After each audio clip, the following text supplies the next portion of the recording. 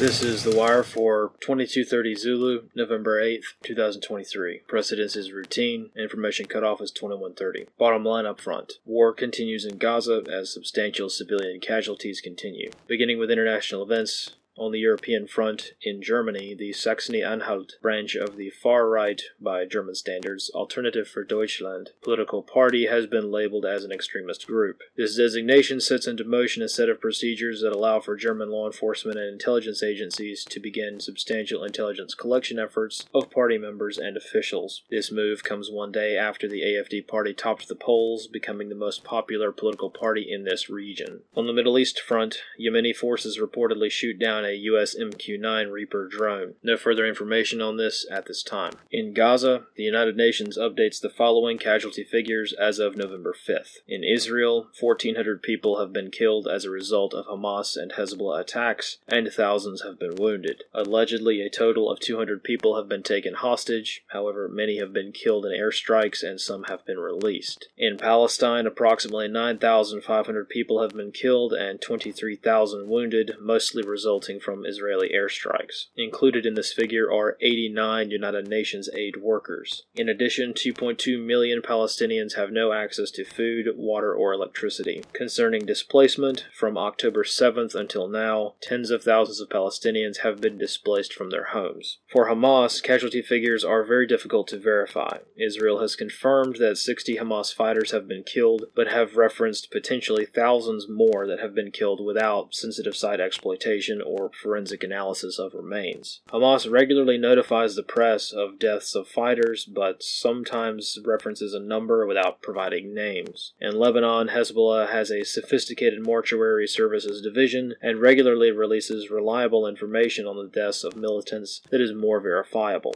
So far, very few Hezbollah casualties have been reported through official channels, but the fighting along the Lebanese border has not been as severe as in Gaza. In the South Pacific, a cyber attack causes widespread telecom outage throughout Australia. Reports from the affected telecom provider, Optus, indicate that critical infrastructure was affected severely, in addition to consumer internet connections. On the home front, in Pennsylvania, voting machines are currently under investigation as voters reported their votes switching after being cast. These machines were allegedly taken offline following these complaints. In Washington, reports of a suspicious substance found at an election office in Spokane County caused the evacuation of several other election offices. No further information on this at this time. In Texas, this morning, explosions and a major fire were reported at a chemical plant in Shepherd, Texas. A shelter-in-place order was issued for the local area, as the fire consumed many hazardous chemicals that were produced by the company, such as paint,